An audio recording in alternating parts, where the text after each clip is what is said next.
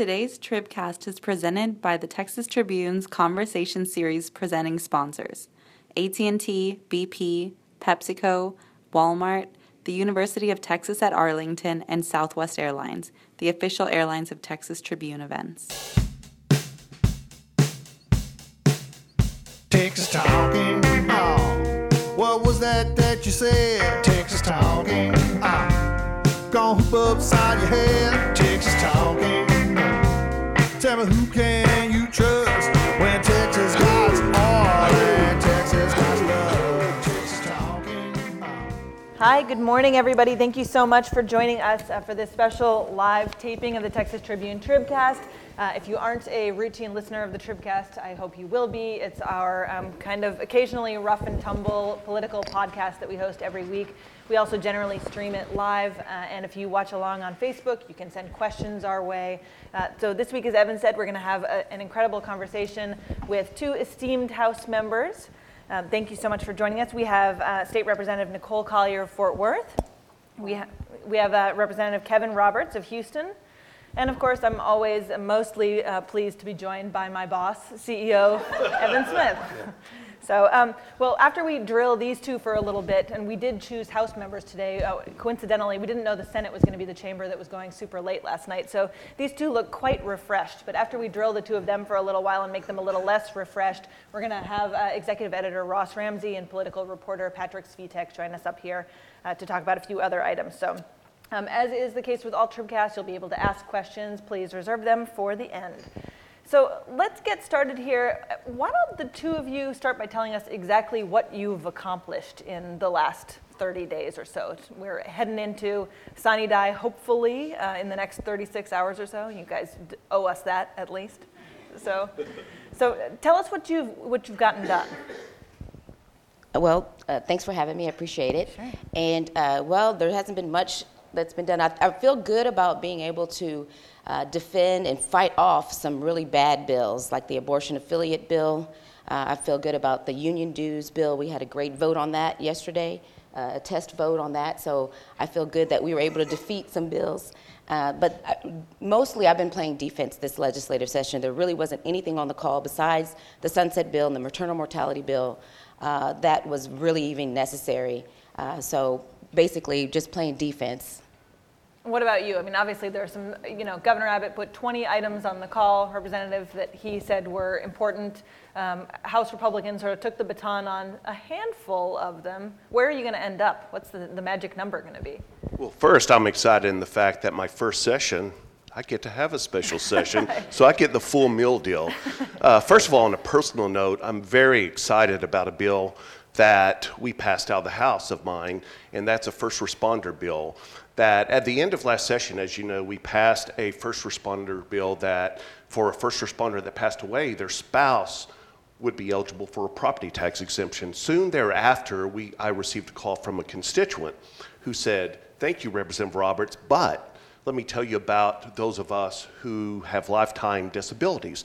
So my bill that we passed out of the House allows for first responders with lifetime disabilities, i.e. they qualify for lifetime income benefits, to be exempt from property tax. Now that's the good part. Yeah. The bad part is it's somewhere in the Senate. It's still currently somewhere in the Senate. I saw some conversations that you'd had around this particular piece of legislation as it related to the bathroom bill. Of course, I'm going to bring this back to the bathroom bill. There were folks questioning, whether you were going to sign on as an author to the bathroom bill, and you said basically, no, I'm not, because I really want to protect the sanctity of this other bill that's a high priority to me, correct? Well, I didn't say no, I'm not. Okay.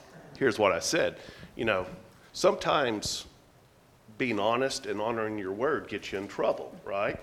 There shouldn't have been any confusion, as it is one of the most prevalent issues from my constituents in terms of calls and surveys. I co-authored the bill during the regular session. Right. I've been known, if asked, if it hits the floor, I'll vote for it. What I did say, though, was I will not sign on the bill in the special session until my first responder bill gets to the House floor and we vote it out. And true to my word, got to the House floor, we voted out. The first thing I do, go to the clerk's office and sign on the bill. Right. So I guess folks aren't used to honoring your word because it confused a lot of Well, folks. this is politics. Look, I mean, the frame at the beginning of this session was presented to us in the form of the two buttons. On the one hand, sunset and sine die. On the other hand, 20 for 20. The reality is, Representative Collier, neither side is getting what it wanted, at least as it relates to those buttons. You did more than some wanted, but as far as the governor's list, he's not coming anywhere close to 20 for 20. Who is going to declare victory as a result of that? I mean, really, because the frames were set up at the absolute outermost points. Who can say, based on what happened here, we got what we wanted? Well, that's a good question, but I think it's changing.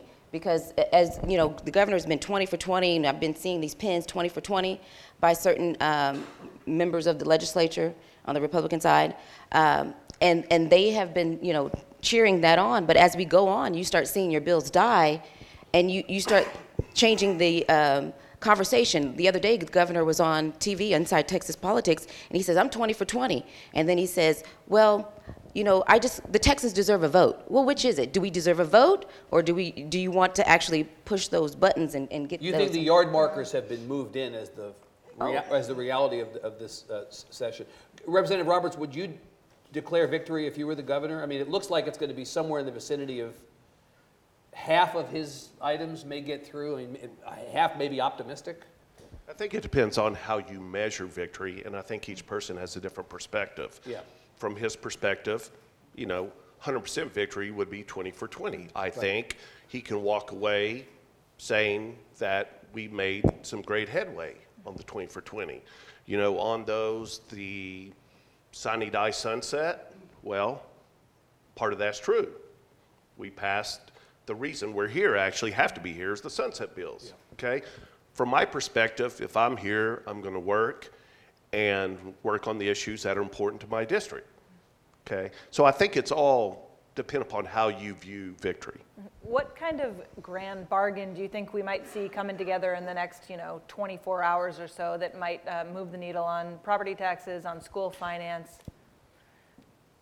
You know what? It changes from day to day.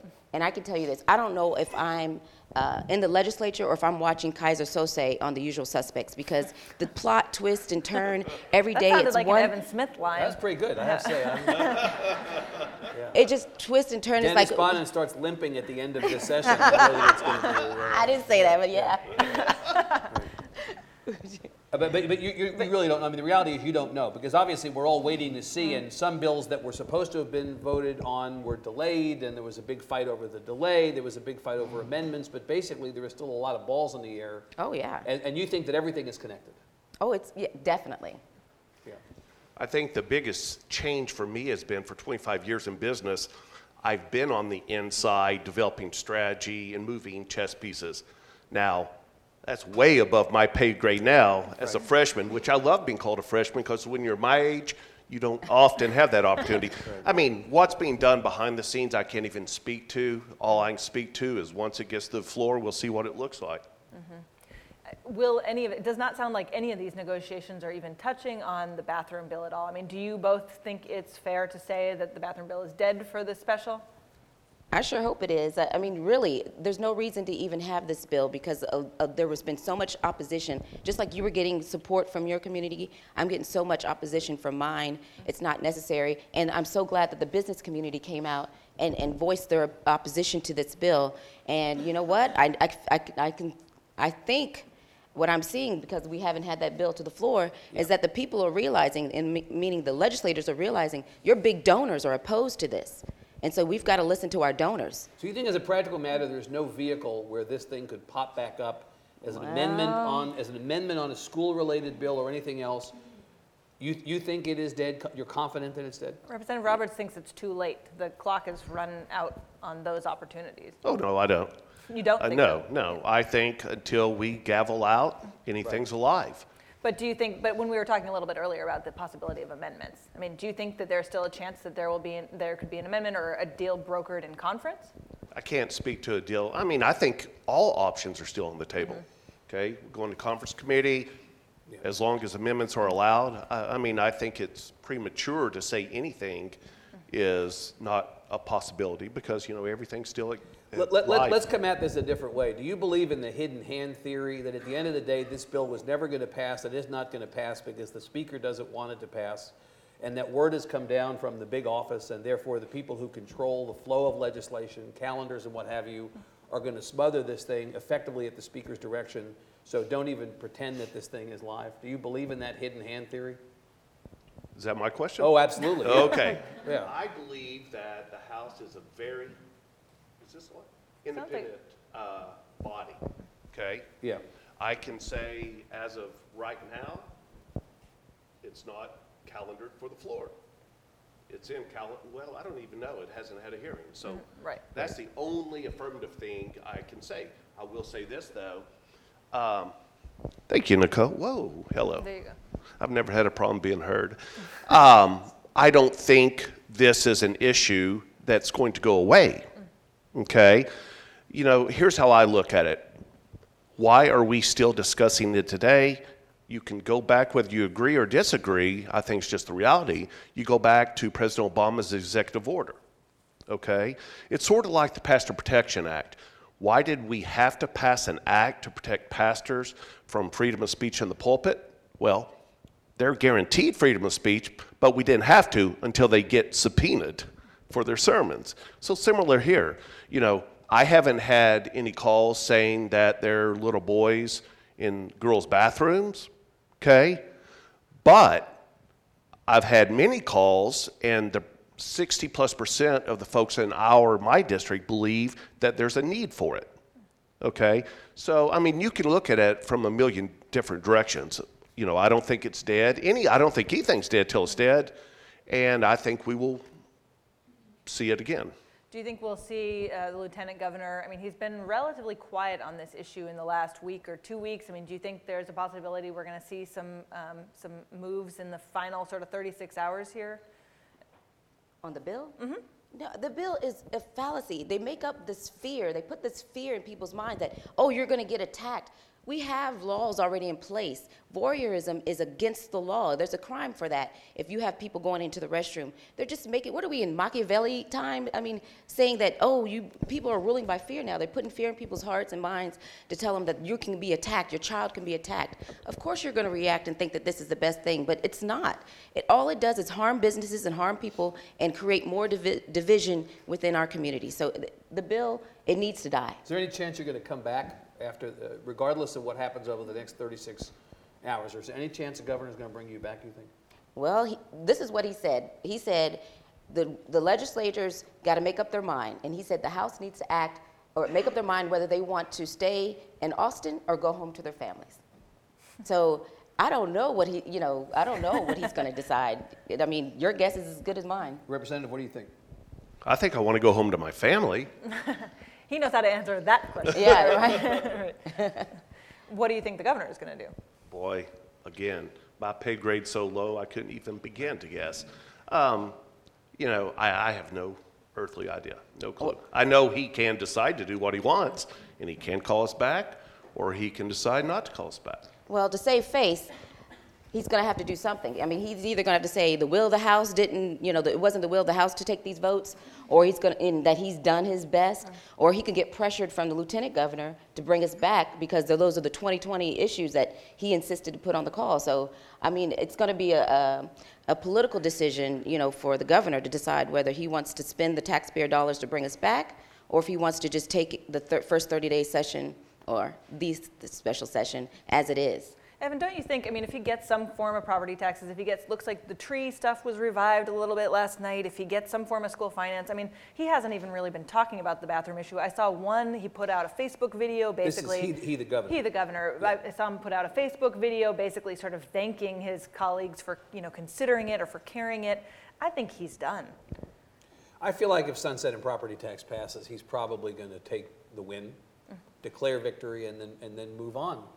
The big frame around the special, I wonder if the representatives agree with this, coming into it was what's going to be different this time than the last time. There was opposition to school choice last time, there's opposition this time. There was opposition to the bathroom bill, at least in the House, to the degree that it did not make it through the process enough to get to a vote, and that may have been a leadership opposition as opposed to a member's opposition. Same thing this time. So wouldn't you say, Representative Roberts, if the governor were to bring you back for another special or another, that question would have to be asked again. What is going to change? Coming into the session, I would have agreed in that I didn't really expect anything to change, at least as it relates to the House. Yep. But if you look at it, I think we've had great success in at least moving the ball forward, okay? We've moved the ball forward on property tax reform, okay? Be it transparency and, very well, Yep. A rollback rate. We've moved the ball forward at least on discussing school finance with an opportunity now that the Senate voted out HB 21 at least to get to the table and conference committee. We've moved forward on a number of issues. I think, 3 pro-life issues are on the governor's desk.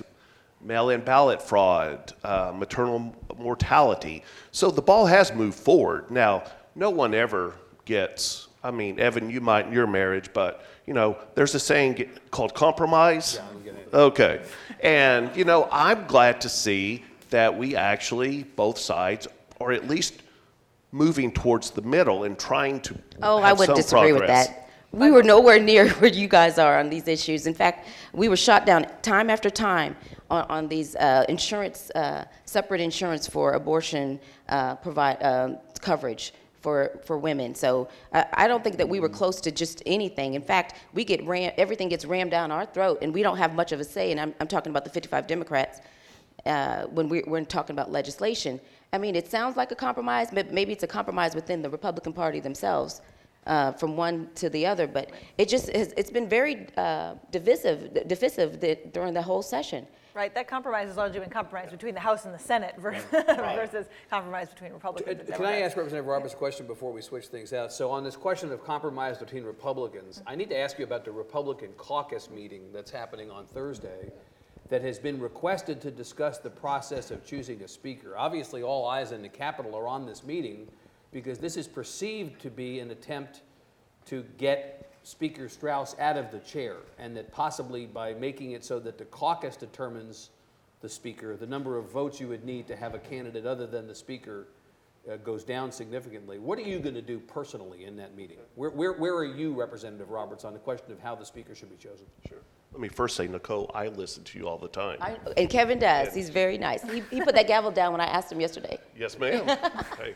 I do yes, ma'am, Al. Evan, in response to your question, I've attended every Republican caucus meeting, okay? I plan to attend Thursday because when I go back home and I'm asked the question, I want to be able to say, here's what took place. Here's the deal, though. As I understand the rules, there has to be a 15-day notification as it relates to any procedural change.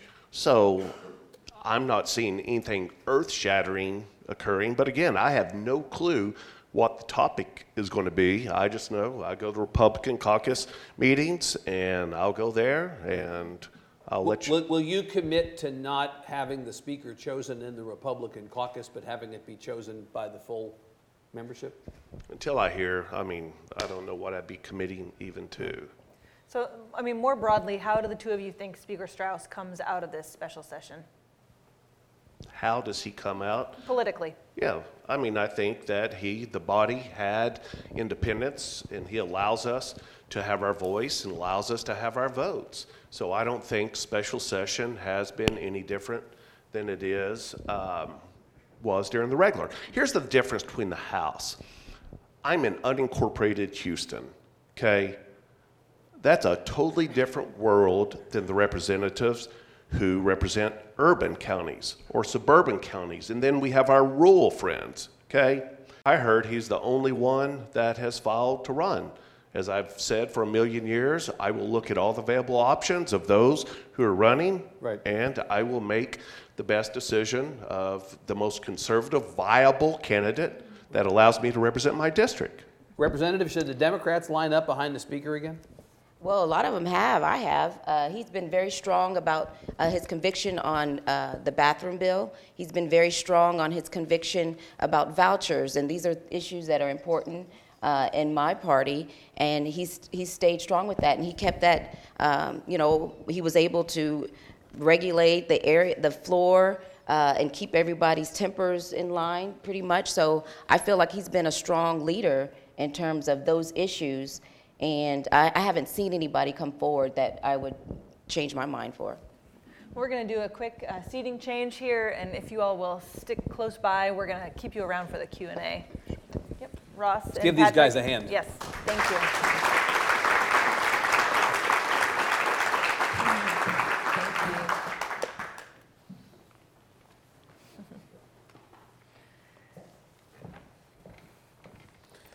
Finally, we're joined by people who actually know stuff. Yes, right? exactly.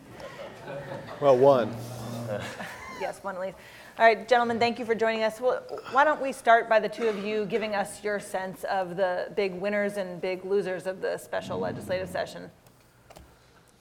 I think everyone can maybe say that they won at this point. Well, talk us through this is that. all over.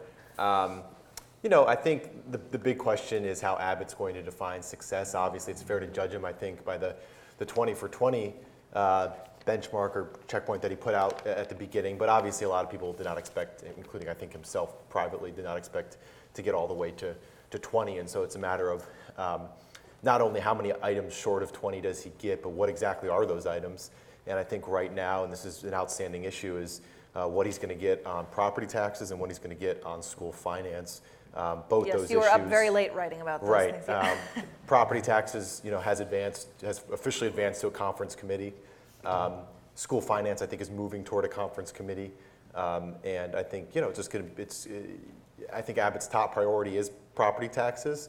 But he said publicly, that's my top priority. He's all but said that publicly, right. and so I think he and his office are intensely focused on that in the home stretch. But we have the situation now, obviously, where property taxes is almost kind of, I think, or at least as of over the weekend, was kind of tied to school finance, and so you may not see movement on one without the other. Doesn't it look good, though? I mean, if Patrick is right that school finance and property tax are the things we have to get for the governor to declare victory, we're headed in the right direction. Yeah, that's the grand bargain at the end of this thing, and they've got them all into kind of the penultimate position. So they're all ready to vote on if they can cut a deal, and it's all of those components together, from the School Finance Commission to the property tax bill to the school finance bill that the House considers, the House leadership considers its property tax bill, and if you can make all of those pieces fit together well enough that they all walk out, I think it's a win. I think, if Strauss can walk out of here and say, I called a special session, we took care of the thing we had to do,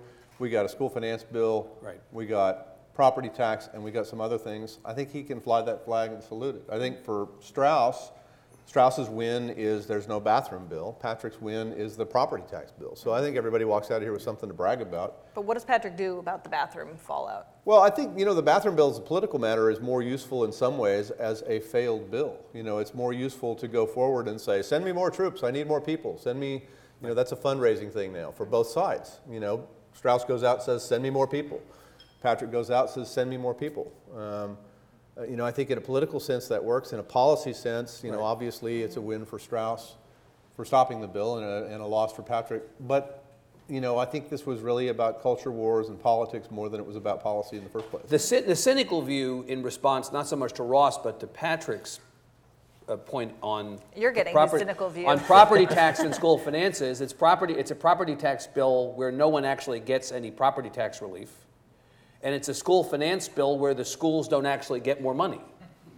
Well, you might get property it's like tax it's the relief. Seinfeld special session. It's a special session about nothing, basically, right? As they say. I mean, in the end, Abbott may win, Patrick may win, Strauss may win. The question is whether Texas wins. Well, if you take that property tax bill apart, it's a 4 or 6% limit on how much you can raise property taxes in 38 to 44 cities in the state, and something like 50 of the 254 counties. It's a very limited bill. It's a future thing. It's not going to cut your property taxes now. It may limit their ability in those big places to raise your property taxes later. It's kind of a nothing burger. So you think they should have expanded property taxes to everybody, not just to the limited number you've described? I have no opinion on it. I'm just saying, I'm an entomologist. Thought you were I'm just gonna watching how the support bugs Stickland go. on I'm this, not telling that the it should bugs be- where to go. Right, okay. I mean, the funny thing about this special session is these are issues, candidly, that during a regular session might have gotten, a couple of paragraph mentions at the bottom of the story. And here we are having an entire special session on them. Right, and people were skeptical of this talking point, but I think that will be one of the talking points coming out of the session. We've already seen that from some of the state leaders is, hey, maybe we didn't, go 20 for 20, but at least we came into this session and there was a brighter spotlight than ever on some of these very important issues, according to the people who put them on the agenda. And so that may be, I imagine that's going to be part of the post-session messaging, which is at least there was this spotlight on them, and at least we got to see everyone, at least when it got to the floor. There's a legitimate question if you're a normal human. What did they do for me during this special session? How did my life change because of what the legislature did? And in terms of tangible things where you walk out and say, I got this, I got this, I got this, it's a pretty short list. But for political humans, this has been an important special session in some ways. The conservative caucus, the Freedom Caucus in the House had a pretty good regular session in the sense that the 83 bent in the direction more often than not of the 12, right? That they actually had a disproportionate influence on the way the Republican Party ran in the House. My perception is that the Freedom Caucus did not have a good special session. Is that your read too? Well, I think a lot of what happened in the special session was, everybody adjusts. This is cat and mouse. And the Freedom Caucus raised its game considerably during the regular session. They took we saw the Democrats do this years ago when Trey Martinez-Fisher and Jim Dunham and all of those folks Yvonne Davis, all of those folks were upping the game there. Freedom Caucus did that. The CAT watched and learned some things and figured out how to shut them down. We saw that with the the move to call the question. Was that just yesterday? That was just yesterday. It seems like a week ago. Right.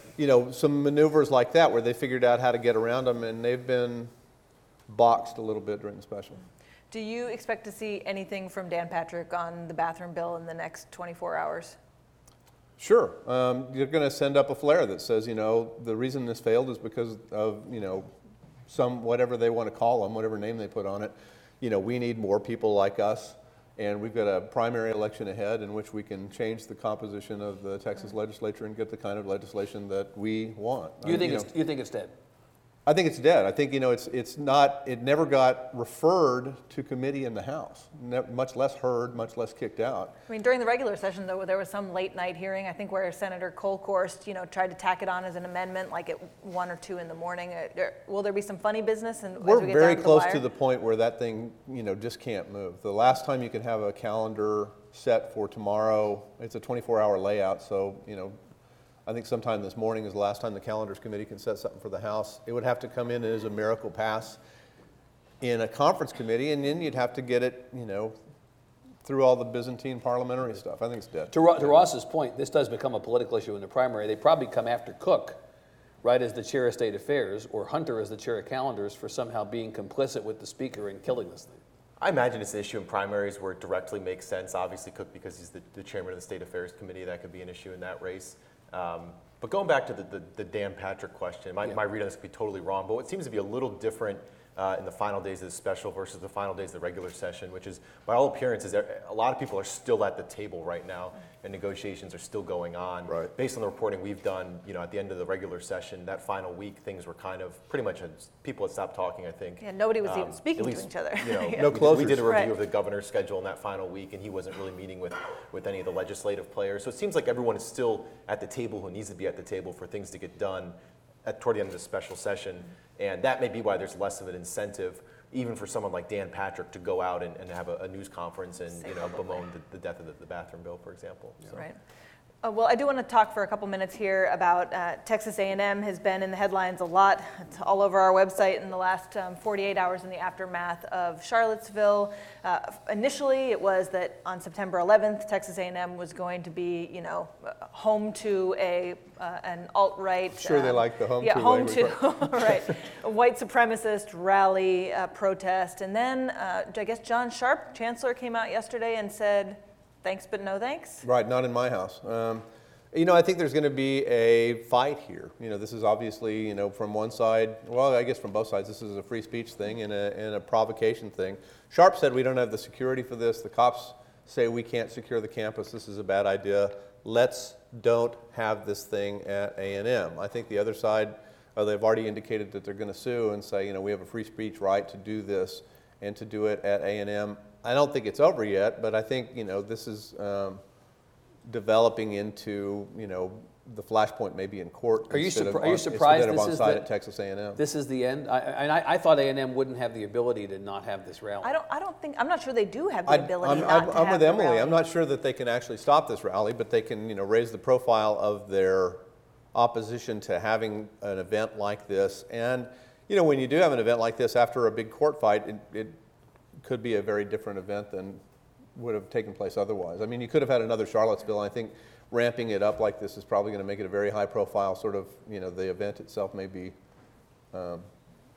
right. I mean, you see, kind of the Ku Klux Klan does stuff like this, all over the country. I mean, I feel like this has been litigated before. I'd be really curious for the legal community to sort of weigh in and say, like, what can or can't we stop here? Right. You can imagine this is a fight the ACLU is not going to particularly enjoy having to have. Well, and it's going to fit on behalf of Richard Spencer. Right. Well, and it's going to fit into this whole bigger thing that's been going on for a couple of years now on who gets to appear on campus, when do they get to appear on campus, what's offensive, what's educational, what's the spectrum of free speech that's allowed on a campus, particularly a public university campus.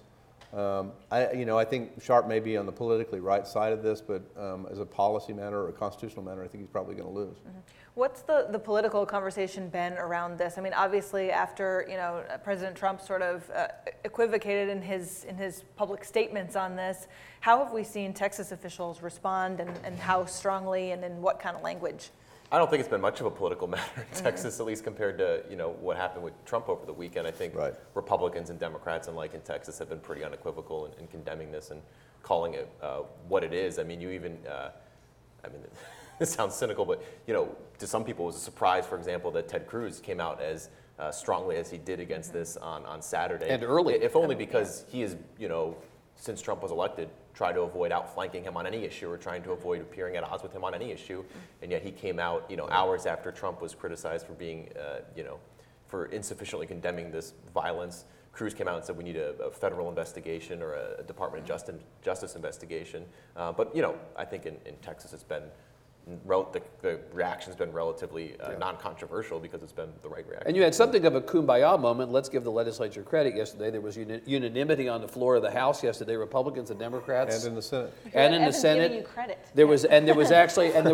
And I think there was real emotion in the Senate, particularly along with the House over this. And, you had a number of people on both sides talking about if there is this rally, we're going to stand strong. Schwartner was saying, united against this prominent alumnus of Texas A&M was going to go to the rally and be a voice of opposition to it. Now there's not going to be a rally, at least it appears, for the in the short term. But whatever disagreement there may have been at the federal level, nothing like that at all. Right. Although I still think this First Amendment fight is going to sort of spill over into the political realm. I mean, I saw a Twitter war on yesterday between Tony McDonald of Empower Texans and Jason Villalba, state rep, arguing over, whether it was constitutional or not for them to. We ran out of popcorn at my house. It got pretty nasty. Yeah. Yes. Right. So I think this political conversation is probably not over. But all right, well, let's move out of College Station and into the sort of cross-state tour that Congressman Beto O'Rourke has been taking in his bid to attempt to unseat Ted Cruz. Patrick, what's his strategy right now? His strategy is what the strategy should be right now for someone who has as long of a shot at this race that he does, which is work really hard, be everywhere, and do it as early as possible. What we first reported, is that he is going to be on the road for all of August. It's going to be in total, I think, a 34-day tour of the state. He's not going home to El Paso until August 31st, which is, certainly a striking amount of time. But again, like I said, it's what he needs to do.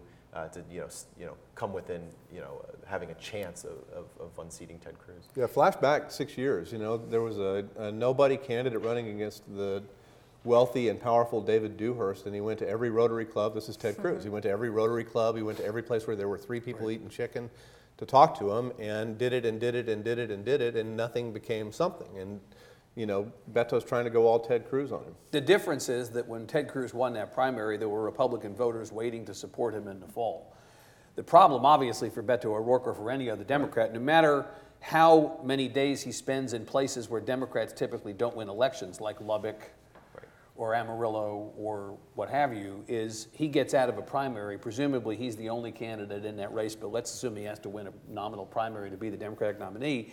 He starts off probably at a 10 to 15 point disadvantage going into a fall election against Cruz. And so he's really got to hope for some magic to happen, change the conversation, some kind of national Republican collapse that bleeds into Texas in order for him to be competitive. Right. I mean, 34 days on the road is a great strategy. He ought to be doing that, and he ought to be hitting them where they ain't in sports terms. That's how that's the only way you're going to change this. But it's still an enormously uphill battle for him, right? Right. How do you hit them where they ain't in Texas?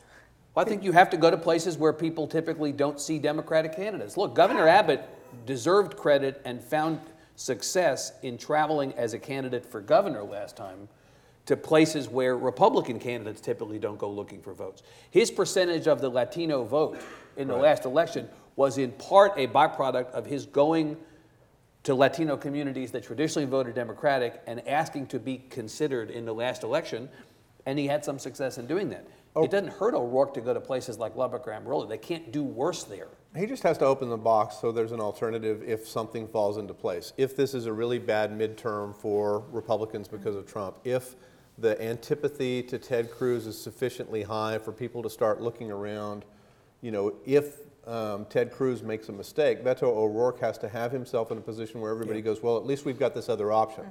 Right now, he's unknown. So, a tour like this raises his profile. He's got, the first $5 million in a statewide campaign in Texas is, here's my name. And he's buying, with sweat equity, some of that first $5 million. And the conversation that you're now hearing in the press about where's the Democratic candidate for governor and where are the Democratic candidates for these other races is in part the warm body theory. You can't beat somebody with nobody. Right. Better to beat somebody, with a real somebody, as opposed to a fake somebody. And that's why if these elections all of a sudden become competitive because the national environment for Republicans were to change and were to bleed down into Texas, you got to have somebody in those races. Right now, O'Rourke is the only named candidate running for any of those seats that are on the ballot. And how is O'Rourke navigating his sort of newfound friendship with Republican Will Hurd? They took this sort of cross-country road trip, stopping at a lot of DQs along the way. How does he balance this when O'Rourke's party is obviously trying aggressively to unseat Will Hurd? Yeah, this is kind of an angle that hasn't, I think, gotten all the way to the surface yet, but you start seeing it when you follow their events. O'Rourke at a few events has been questioned by audience members about why he's, as people say, working to make Will Hurd look cool when we're trying to unseat Will Hurd. These are Democratic activists who are in the San Antonio area or whatever. They're in that congressional district. They've, worked multiple cycles probably to try to unseat Will Hurd, who actually just wrapped up his own town hall tour of, did 6 days, 20 town halls. That actually was a DQ tour, I think. At DQs, right. yeah. Right. DC to DQ, Right. Right. Not a bad choice. And so we haven't seen the storyline emerge too much quite yet, but we've been following it. And it raises some interesting questions down the line for 2018 for the state party, which is going to be state party and national parties going to be focused on unseating those three Republican congressional incumbents, Pete Sessions, John Culberson, and Will Hurd. And Beto O'Rourke's going to be effectively the top of the ticket for the Democrats in Texas. And I imagine they're going to look to him to maybe do some kind of coordinated events where he may end up at a rally in San Antonio where he's campaigning with the Democratic nominee to unseat. Well, it'll be news if he doesn't endorse the Democrat in that race because of his bestie running as a Republican, right? Right, and he's told me Beto told me at the beginning of July that he doesn't plan to get involved in efforts to unseat Hurd, which is something that party probably doesn't want to hear. I mean, that's going to infuriate them if the top. I don't understand. It just shows the balancing act that he has, and he tries to project this image. I think the activists are going to be. I think the activists are irritated at both of them, but I think the play here is. Everybody else who's not an activist is looking at this and going, finally, somebody's talking to each other. Right, I think Representative Roberts was talking about compromise. I think they get as much positive or more positive bounce out of this than they get negative bounce. You're talking about them. I think the two of them get more positive bounce. Right, and I think not great for Pete Gallego. As irritating as this might be to other Democrats on one hand and Republicans on the other hand, it's beneficial to the two candidates who are doing it, and that's why they're doing it. Well, let's talk about another Democrat who may be sort of plotting his political course. I mean, we don't have other sort of big names at top tickets, but what's Julian Castro's plan? He's got a political action committee. What is he thinking? Yeah, he and his supporters or allies, whatever you want to call them, operatives close to him filed paperwork, I believe, last week to set up kind of the beginnings of what looks like a constellation of new political groups to help him, lay the groundwork potentially for a 2020 presidential run. These are the kind of, groups that you would use to support, candidates at every level across the country over the next 2.5, 3 years. And then you could, turn around and kind of cash those chits in when you run for president, basically. I mean, obviously there are a lot of names right now in the mix for the Democratic primary field in 2020, but he is definitely, I think, ahead of the curve in terms of actually taking a step to setting up this kind of group. I don't think a lot of other 2020 people have done this yet, or maybe they already have this, but have not done this yet within the context of the upcoming election cycle. Mm-hmm. Evan, you've obviously spent a lot of time on stage with him or having conversations with him. What's your read on this? He's never denied, although he's been asked directly, he's never denied that he's interested in 2020. He said he'll basically consider that option when it, when the time comes. And as Patrick says, he's hardly the only person to set up such a committee to raise money that would allow him to travel, would allow him to give money to other campaigns, to build name ID, and to collect chits. An example would be Governor Steve Bullock of Montana, who has announced such an effort probably a month or two ago. In fact, he'll be at the Texas Tribune Festival in part because he is a likely candidate for president in 2020. As Montana's just not that big a base. Well, Montana's about as big as Waco, right? I mean, from a population standpoint. But it's a red state Democrat who's had some success and could possibly teach other Democrats in red states how to get excited and enthusiastic about the party.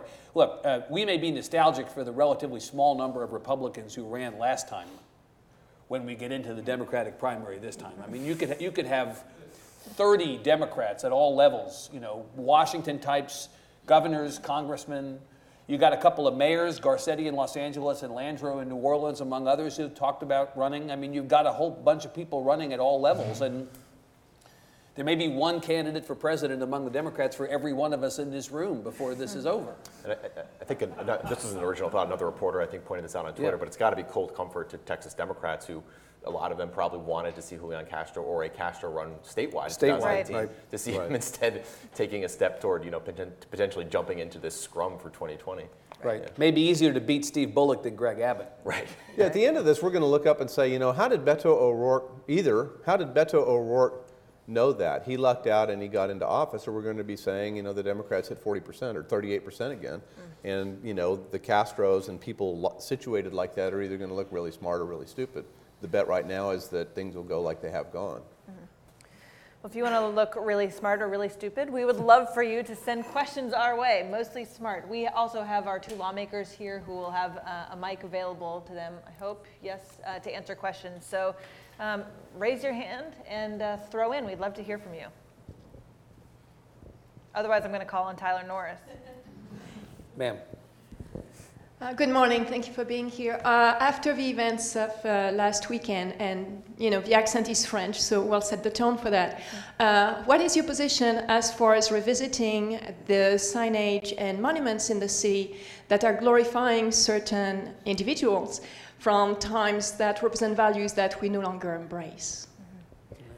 I think this is actually a good one for the lawmakers. There have been lots of conversations around the Confederate monuments on the state capitol grounds, on the UT campus. What do y'all think? Well, I think that we need to come into the 21st century and acknowledge that hate is evil, and that everyone's equal. And I heard something from Jeff Sessions. He said something about he was disappointed that people were ignoring history and wanting to remove these monuments.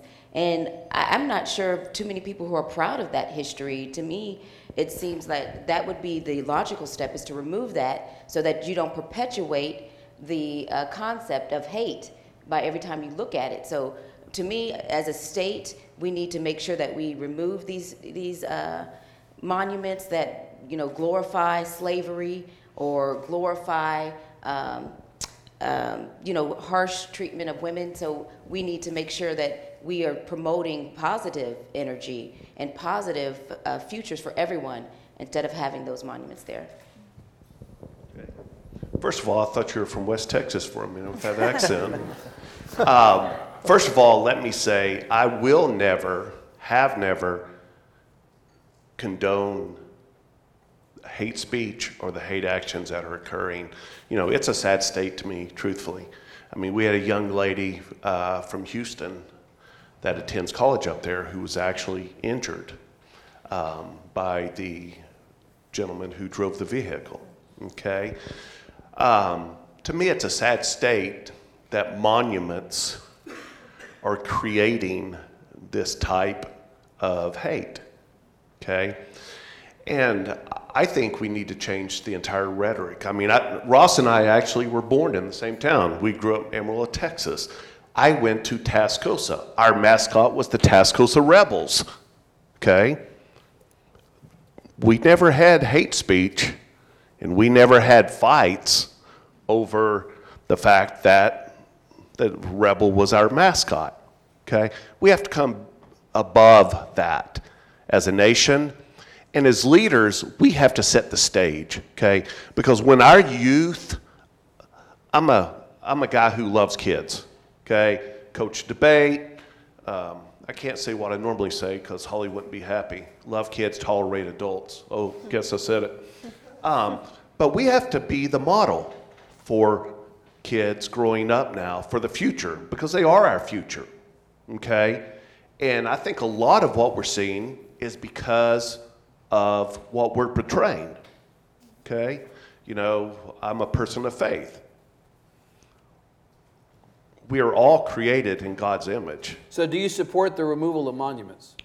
Do I support No, okay? I don't support the removal of monuments because at the end of the day, I think that's just an excuse for some of the actions that are occurring. I also don't agree with using them to spur hate speech. Okay. Others? Other Yes, questions? sir. Guy right here and then. Sir. I'm still working on where the question is here, but I heard Ross almost say that sometimes incumbents can crash and burn, and I heard Evans say you can't beat somebody with nobody. We were recently reminded that Texas governor incumbents used to lose. I don't know if they are anymore, but I mean, where am I between what you guys were saying and whether it's a Republican president or some of the more Texas campaigns? Are we going to see incumbents lose again? What does it take? In Texas, you've got to have a combination of, a Democratic, you have to have a really good candidate, and you have to have probably a fumble or an assumption of victory at the top. Look at when Bill Clements beat John Hill in 1978. John Hill was literally measuring curtains for the mansion. They thought they had it in the bag. This is a Democratic state. We're not going to get beat by some Republican. Bill Clements ran a really good campaign. John Hill went to sleep. They got a surprise. You've got to have some combination of a bad Republican environment, a mediocre campaign from the Republican incumbent or some distaste for the Republican incumbent, and a Democrat who's in position to take advantage of that. So, it kind of incorporates what Evan was saying, what I was saying. Somebody's got to be president. You've got to have some deficiency in the incumbent or the incumbent party to turn things over. And it always, the pendulum goes back and forth. I just don't know, we don't know when it's going to do it. Last time a Democrat was elected statewide in Texas, my colleague here was home waiting to go to preschool, I think. So that's 20. I was barely born, I think. 23 years old, barely, no, alive, but barely, right. 23 years ago was the last time a Democrat was elected statewide in Texas. Greg Abbott's got $41 million in the bank. He's got a political operation that certainly... Which is less than Tony Sanchez. It is, but he has a hell of a lot of money at his disposal. He'll have as much as he needs. He has a political operation that, frankly, probably rivals any that we've seen on either side in the last number of political cycles. Now, I think the AP's characterization this last week of the Democrats' situation in the governor's race as a new low is factually false on its face. At this point, 3 years ago, Wendy Davis was not yet in the race. At this point, 7 years ago, Bill White was not yet in the race. Democrats still have time to get a candidate. It is also true, though, that both Wendy Davis and Bill White were presumed to be running, even though they hadn't gotten in the race by this time 3 years ago and 7 years ago, and yet there's no comparable person who is the obvious emerging candidate to run for governor this time. Now, a lot can change. The news cycle that we've gotten used to over the last 6 months, where literally you can't focus on any one thing for more than 5 minutes, because in 5 minutes something else happens and it's sort of at breakneck speed. The same could potentially apply politically. We may be sitting here a month from now saying, God, a month ago we thought there was no race for governor, and look what's happened all of a sudden. But the drum beats at this point don't point to this being a competitive cycle. They just don't. Anything can change. Don't know. Questions? Yes, sir. Charlie. Do you all think we're going to see any political backlash against Representative Fallon after what happened in Charlottesville this weekend from the regular session where he filed the bill limiting the liability of drivers who hit protesters? I think this is going to fizzle out. For those of you who aren't familiar with this legislation, basically he passed legislation, or he proposed legislation that would have, protected drivers who bumped into people during protests. And obviously, in light of what happened in Charlottesville, there was new life breathed into it. There was, I think, a Dallas Morning News story. A lot of people criticizing him for that legislation and saying you should back away from your support of that legislation. He basically came out swinging yesterday and said that is not even close to what my legislation would have protected. It's totally different. These are apples and oranges. I think it was a good headline and sort of a juicy headline on the day after a major tragedy. But I think there is enough sort of space between the meaning behind this legislation that it will fizzle out. Yeah, the asterisk on this is that Fallon's not running for re-election. He's going to run against Craig Estes for Senate. And, I think Craig Estes will probably do a mailer with just that headline on it. If it was a regular race, just a re-election race, I think he'd be fine. I think, I'm not sure it's going to affect the Senate race one way or the other, but I'm sure Estes will have it in a folder somewhere. Can we come back to the previous question? It occurs to me with our representatives here. Representative Collier, who should your party's candidate for governor be? Don't you wish he had? He saved that for you. I will reserve comment. Do you have somebody you're trying to get to run? I would have loved to see Beto O'Rourke change his mind and run for that, but I don't know. I think that Julian Castro he takes calculated risk, and I think that he observes the climate and his options, and so I'm not sure if he would jump into a race like that. Right. I've heard names, whether they're viable candidates. I don't believe in just running anybody. I think that we need somebody who has at least some experience, because you see what happens when you run somebody who has no experience in the political realm with Trump. Yeah, you win. Well, you win, and you really bring out hate. Basically. And I wanted to answer your question about the incumbents losing. Do we think we're going to lose any incumbents? There's some really good leaders. Chairman Cook has been the voice of reason throughout the whole session and the special session. So I hope we would not lose him. I hope he doesn't decide to retire, because you still need some institutional knowledge about the process and in the House, whether Republican or Democrat. But it's good to have institutional knowledge. But I'll tell you this, the Freedom Caucus has been going around the floor saying, oh, we're going to have a mailer out on you on that. So, they're targeting incumbents, making note of every vote, making sure that every vote is recorded. So a lot of people, I can tell, and to me, I don't think it's funny, but it's like, wow, I don't have that much pressure on me. But every vote that they take, they're taking notes and they're writing down their names. Right. Just like when Governor Abbott said, I want a list of people who support my legislation, and you better sign your name by Friday. This is the same tactics that they're doing, coming after incumbents, trying to scare them more further right than what they really would be. So I do see some targeted races that are going to be coming out, and we're going to see some turnover. Let Representative Roberts just answer that. Do you have a point of view about challenges to incumbent Republicans, Representative? First of all, Governor Abbott would be my answer. Our candidate. Yeah. Do I have a view on incumbents? Yeah, I have an interesting view. Can I stand up? Sure, please.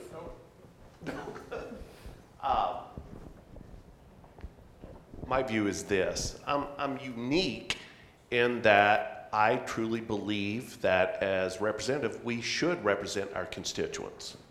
Okay, and I say unique to this extent. Every vote I take, it makes some of those in the political world happy. It makes some of those in the political world unhappy, okay? I think as it relates to incumbents, those who are truly listening to their community, who are voting based upon the interest and input of their community, they will be fine, because those are the folks that are going to the ballot box to vote. Now, that doesn't mean that all these machines on the outskirts will not come at them or come at you, okay? I'm starting to get a collection of nice little mail pieces with my name on it. But at the end of the day, I mean, I'm in the job, for example, as Ms. Collier and many of our representatives to represent their district. And that's all you can do. And I think if you do that, then the rest takes care of itself. We have time for one quick additional question. Woman in red, orange. Thank you, Representative. In that regard, there's a lot of growing diversity in Texas, and I represent one of those. I was just trying to see what we're doing in order to reach that diversity, and from the Texas Tribune or otherwise, and also encourage leadership or just report on other leaders as well. Thank you. Do you want to jump into that first? I heard a great quote this past Sunday, attending a church here, great church here in Houston. And it was based upon community. And the quote was, if you don't like diversity now, you're not going to like heaven. I mean, we are a diverse state. We are a diverse city. We are a diverse nation, okay? And I know that, speaking for myself, I represent every constituent, okay? I reach out to the Democratic candidate that ran against me. And I ask, what are you hearing from those in your community? I will vote if 10 folks give me input on an issue, okay, assuming that there's no unintended consequences, I will vote to represent those 10 individuals. So, anybody that says we're not a diverse, that our districts aren't diverse, okay, they're the ones that are going to have trouble in re-elections, because they have picked the comfort spot of their world to represent that. That may not be the view. Here's how I look at it. I represent real people with real issues, and that means everyone. Great question. I think that I'm just slightly, I think that you're right about diversity. If you don't like it here, you won't like it in heaven. I think that's a fabulous quote. The only thing is that the way redistricting works is that they pack districts with the same type of people. So if you have a rural district, you're probably going to have a lot of Caucasian members or a lot of Latinos, or, I don't know, you'll have a lot of people that look like you in your district. My district is no different. I have a lot of African Americans in my district because it's been packed that way. And until we can fix redistricting, you're not going to see as much diversity that's going around. I don't even know if there's maybe 10 flip districts in the whole. Maybe how many? Maybe 10 or 15. Yeah, maybe 10 or 15 flip that are 50, 51 or 48, something like that. Mostly it's like I have a 77% Democratic district. I'm sure you have a very large district as well. Are you a safe district? 64% Republican. So it's going to be hard for a Democrat to come in there. But he just said that you said that you had the rebels as your. Did you guys use the Confederate flag too? Did you use the Confederate flag too? The little mascot had it on his hat. Okay, and is that still there? Okay, but they got rid of it because they don't want to perpetuate the same type of bigotry and hate. And so that's what we need to do. We need to get rid of these things that remind people or make people feel like they have the right to do these things. You get rid of those, and then shame them back into their cubby holes or whatever. So I think that we got to make sure that we move forward, not backwards, as we go along in life. So I think that's where we need to go. Great. Well, thank you. Well, that's all the time we have. If you like listening to the Tribcast every week, please do us a favor and review us on iTunes. Also, this is important. We are accepting special guest introductions from our listeners. If you're so inclined, find a quiet place, record your own introduction on your phone, and send it to tribcast@texastribune.org. Bonus points if you're funny. We will put you on the air. Please join me in giving a round of applause for our esteemed panelists.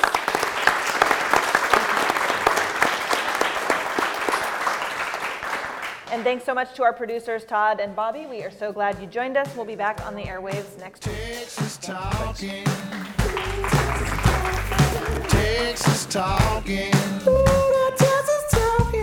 Texas talking. Talk about Texas talking, baby. Texas talking. About that TikTok, baby. Texas talk. Don't let me see you cry. We've done Tribcasts longer than Anthony Scaramucci was in his job, I think, actually.